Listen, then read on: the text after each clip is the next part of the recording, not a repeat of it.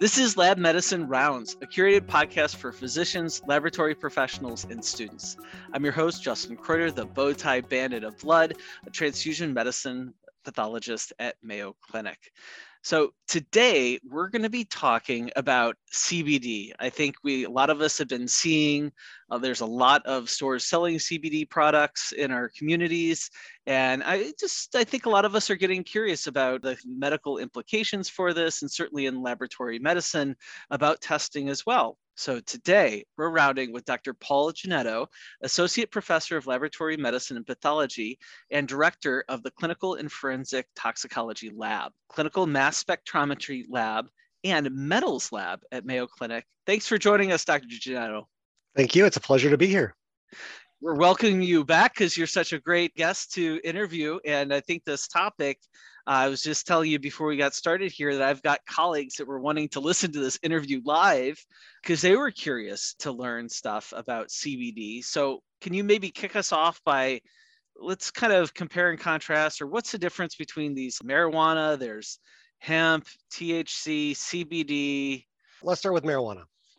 Marijuana is also commonly known as weed, pot, or dope. That refers to all parts of the dried flowers, the stems and leaves of the cannabis sativa plant. And it has to have more than 0.3% delta-9 tetrahydrocannabinol, or THC, by dry weight. Now, hemp, on the other hand, is any part of the plant that has less than 0.3% delta-9 THC.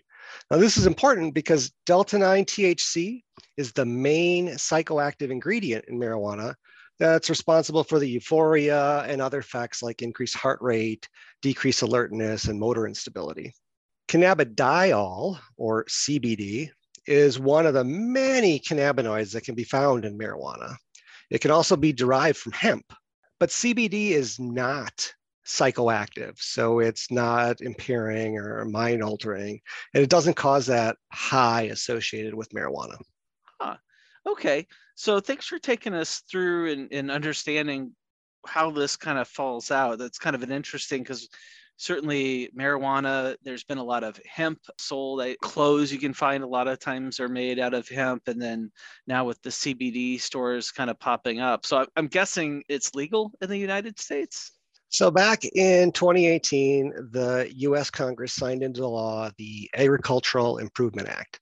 That actually removed hemp from the Federal Controlled Substance Act, and that effectively legalized CBD if it comes from hemp.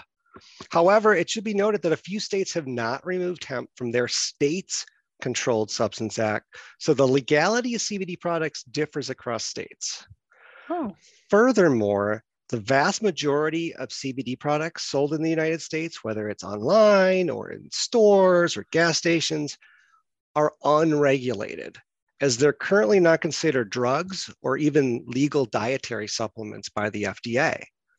However, the FDA has utilized its authority under the Food, Drug, and Cosmetic Act to enforce some regulations of hemp-derived CBD products, including false marketing claims. But there's no regulation or oversight regarding the content of these products. I gotcha. I guess we're finding these in a couple of different products. Are there some common ones? Yeah, so if you look at the online or in the various stores, you'll see CBD oils or lotions. It can be in capsules, cosmetics, and of course, everybody's favorite gummies. How does this have an impact on the health for the user? That's with a huge asterisk, right? Because you just said it's not a regulated thing. But what do we know about how this affects our health? Well, using CBD isn't risk-free. The FDA actually has very limited safety data on CBD, but some possible side effects and risk include things like drowsiness, diarrhea, changes in appetite, and changes in mood or in irritability, and even potential liver damage. In fact, CBD is actually not even recommended during pregnancy because some animal studies have shown that high doses of CBD have caused negative effects on the developing fetus. It's also unknown if it passes through breast milk, so people who are breastfeeding should also avoid CBD due to potential negative effects. Wow, okay. So this is how it's affecting us. And then I guess for us in the laboratory medicine, I know you run our drugs of abuse forensics lab. I mean, is this having any effect on the testing that you're doing? Yes. One of the reasons is because there is also some medical benefits to CBD. In 2018, the FDA actually approved the first plant-derived pharmaceutical grade purified CBD. It's Epidiolex, and that was approved for the treatment of epilepsy and seizures in patients. And so there is some prescription-based usage of this in our patient populations. And so from a testing standpoint, I know when that started, we were originally asked if we could do some TDM tests, sort of to monitor CBD. Unfortunately, there really isn't reference ranges or therapeutic reference ranges for CBD. What's TDM, you said? Therapeutic drug monitoring. So Gotcha. Looking at the concentrations of, in this case, CBD in the blood to see if they're reaching therapeutic levels. In the case of seizures and epilepsy, is there a target range like there are for many other pharmaceutical agents for epilepsy where you want to be hit this target range where seizures are well controlled? Unfortunately, we don't have those ranges for CBD. But you asked a very specific question regarding drugs of abuse testing and CBD. And this is a very interesting story. And this is where I actually get a lot of calls from patients who end up testing positive for things like THC, right? Tetrahydrocannabinol or marijuana, but they claim I only took CBD. Okay, so let's take a step back and look at this. Most of the testing that we do using urine is the most common matrix we test. We use immunoassays, and these antibodies target actually a metabolite of that psychoactive delta-9 THC, specifically the delta-9 carboxy THC. And now, in general, these antibodies, they don't cross-react with CBD. And so they're pretty specific in the sense that they bind this unique metabolite of THC, the delta-9 psychoactive metabolite, delta-carboxy THC. Even our confirmation methods where we use chromatography combined with mass spectrometry, those methods are very specific and they only will identify the cannabinoids that we're looking for. And again, we typically look for that delta-9 carboxy THC. So we won't pick up CBD. However, this is the big if. This is what people have to really remember, is that the content of CBD products are not regulated. So the real risk with CBD products is that they may be contaminated with higher concentrations or percentages of that THC, or even other drugs like synthetic cannabinoids or contaminants like residual solvents or heavy metals. There was a recent paper that just came out in 2022 where Dr. Johnson looked at over 80 unregulated CBD products, along with Epidiolex, that FDA-approved drug for seizures. And they measured all of these products for delta-9 THC. Remember, they're supposed to have less than 0.3% delta-9 THC. And in all of these products, even if they're labeled THC-free, they found detectable levels of delta-9 THC in 52 of those 80 products. And the concentrations of the delta-9 THC went all the way up to 2 milligrams per mil, with an average concentration around 0.6 milligrams per mil. And you have to take that in context to the FDA-approved pharmaceutical grade pure CBD that had less than 0.008 milligrams per mil of detectable THC.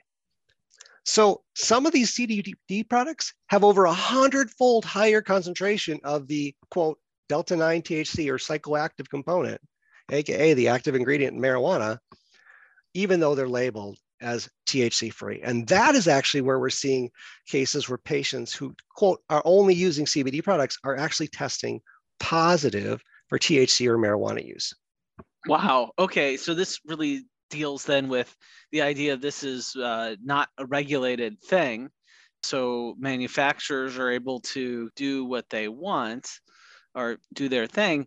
Wow. And so it's somebody may intentionally not be using marijuana, but using something that even specifically says on the label, THC free.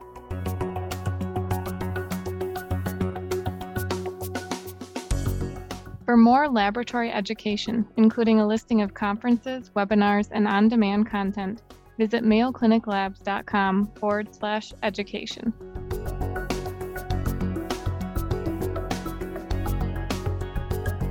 You kind of mentioned that the FDA is coming on to false claims. Is this where the FDA is getting involved with those? Yeah, that's really where they're trying to step in now and regulate the content so that it's not supposed to contain those things, right? But they really need to come in and do a full regulatory oversight of it so that they can have direct control of what goes into it and not just the claims they make with it. Wow. Maybe if we take a step back and then just kind of generalize this out for our laboratory medicine colleagues that are listening to this podcast, what's important for them to understand about CBD and then marijuana drug testing? Sure. Based on the trends that we're seeing with cannabinoid use in general, we're seeing many people turning to CBD, or now the latest craze, if you want to call it, is they're looking at Delta 8 THC usage, because this is seen by many producers and consumers as the legal alternative to Delta 9 THC, that psychoactive component of marijuana. But we already know that CBD can be converted to actually Delta 9 THC under acidic conditions, and many of its isomers like Delta 8 THC. Delta 8 THC is one of those interesting cannabinoids that actually exists naturally in the cannabis plant, but it's in very small quantities. However, Delta 8 THC is psychoactive, much like Delta 9 THC, but at a lesser extent, only about 50% of the psychoactivity of Delta 9 THC. And what we're seeing now is that a lot of these Delta 9 THC products are showing up in both marijuana and hemp marketplaces. And most states actually permit full or even restricted marketplaces to actually sell these hemp-derived CBD products. And some of these products that have these concentrated Delta 8 THCs, you can buy online if you do a Google search. And they're marketed actually as this weed light or diet weed. But what you have to recognize is that the health effects of Delta 8 aren't also fully understood and haven't been researched yet. And you also have to recognize that Delta 8 THC is psychoactive and therefore has similar risks of impairment to Delta 9 THC. And so products that contain both Delta 8 THC but are labeled only with Delta 9 THC content can actually have a combined greater THC content. And so we can see people have more psychoactive potential and potential toxicity from these products. And so it's one of those things that we're starting to see from a laboratory standpoint, that we're actually having to adapt our testing and assays to actually now, in addition to looking for that Delta 9 THC and carboxy THC, the main metabolite, to actually being able to measure and detect things like Delta H THC and CBD and some of these many other cannabinoids, so that we can sort of tease out and sort out all of these different cannabinoids that are now being marketed and used essentially as people try to skirt around the laws and the regulations.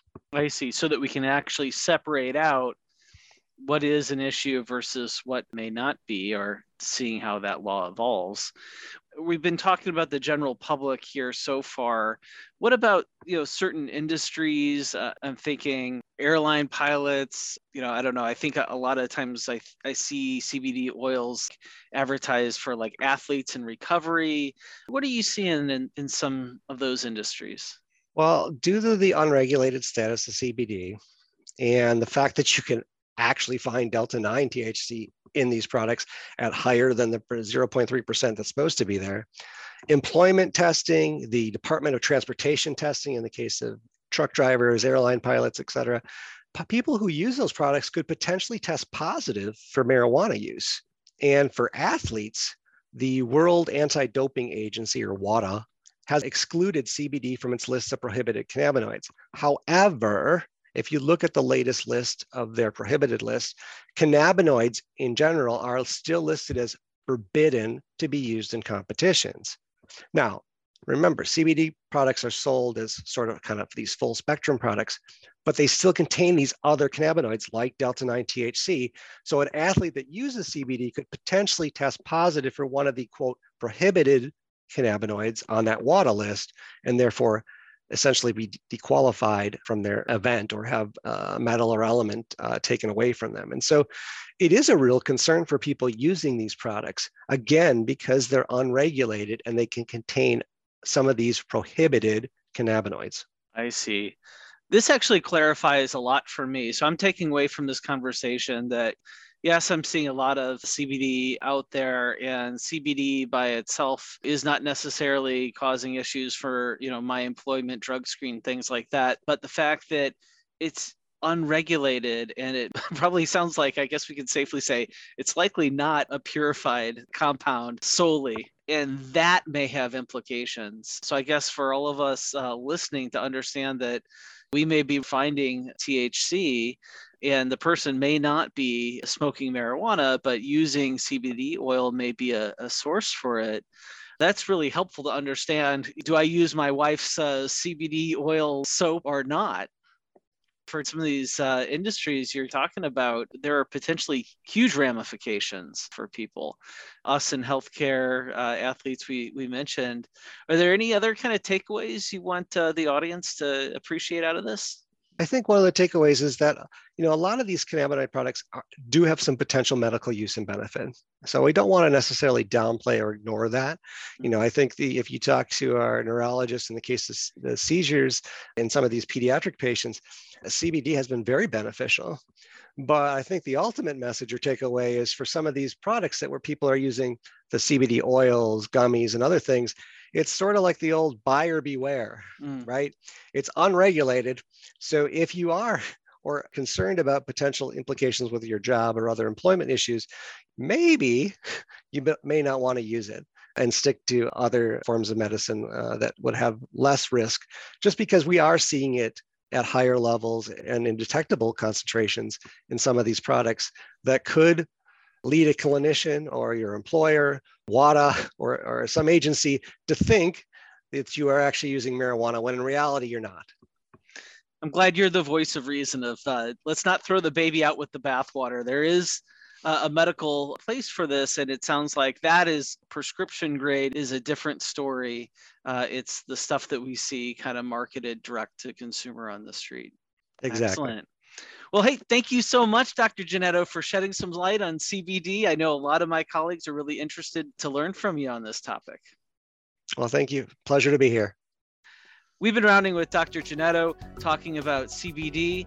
To all of our listeners, thank you for joining us today. We invite you to share your thoughts and suggestions via email at mcleducation@mayo.edu. If you've enjoyed Lab Medicine Rounds podcast, please subscribe. And until our next rounds together, we encourage you to continue to connect lab medicine and a clinical practice through insightful conversations.